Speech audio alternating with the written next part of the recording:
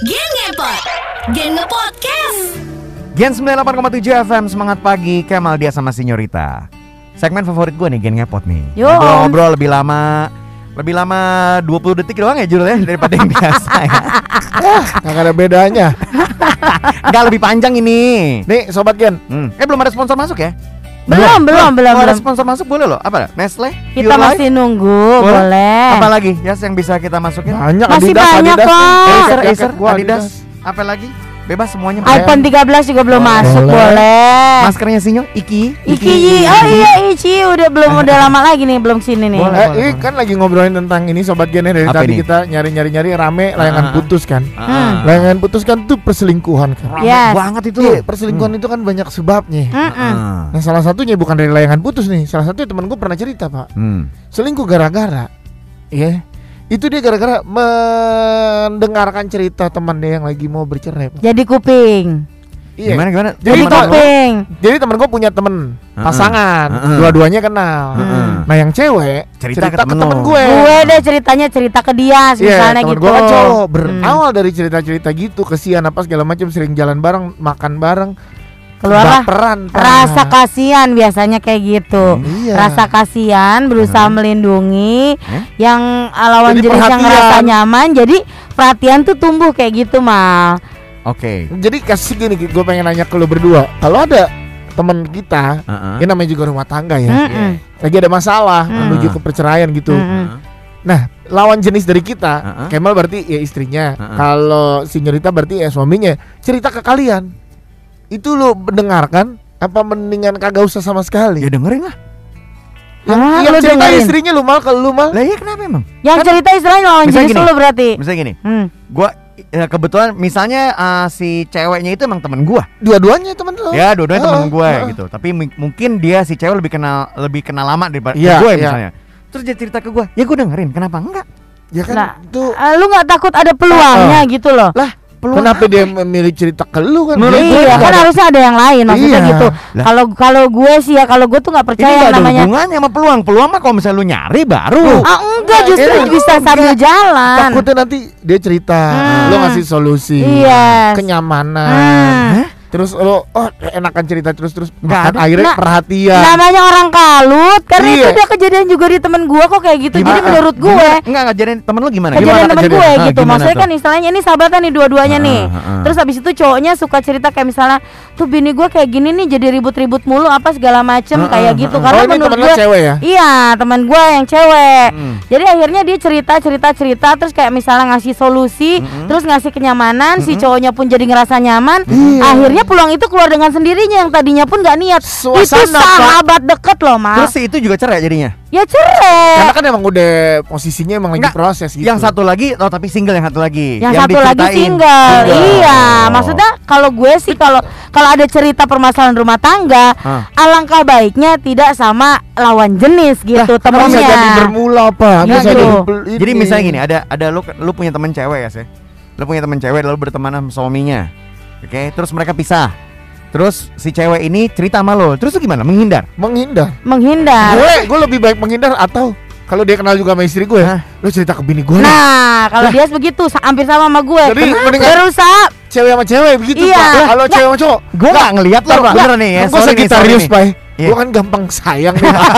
kalau dia ngikut zodiak begitu. Untungnya gue Aquarius. Ya, Gak pakai sayang. Misalnya kan gitu mah. Jadi kan gini, kadang-kadang juga kalau cowok tuh kan punya ada rasa kasihan. Yang simpelnya Iya. begini deh. Wah, gue nih si Robi begini. Lu kan pasti atas dasar pertemanan kan, Iya. persahabatan. Gua Kasihan dengerin juga. tuh. Lu dengerin dong. Karena istilahnya gue butuh kuping. Iya. Lo kasih kuping lo. Gue ngerasa makasih nih udah ada yang dengerin. Berarti kan istilah beban gue sedikit terkurangin. Iya. Nanti lo nanya Ya kan? Nanti Terus nanya nanti lu nanya keadaannya gimana Gimana? sekarang? Udah Udah makan apa-apa. belum? Kan perhatian. Iya. Terus misalnya gini nih, mohon maaf yang simpel nih.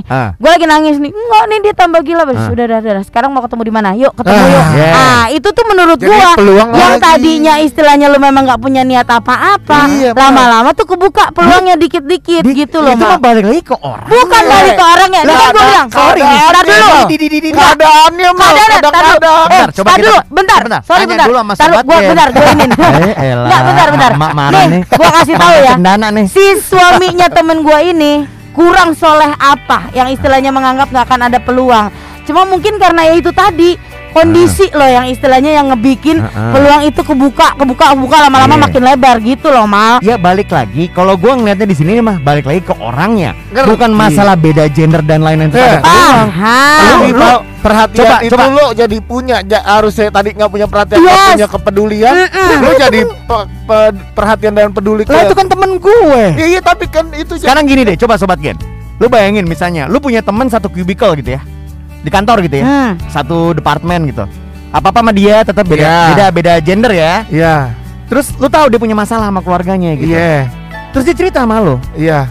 Masa nggak lu tanggepin? Tanggepin, tapi kan kalau misalkan kejauhan itu yang ditakutin.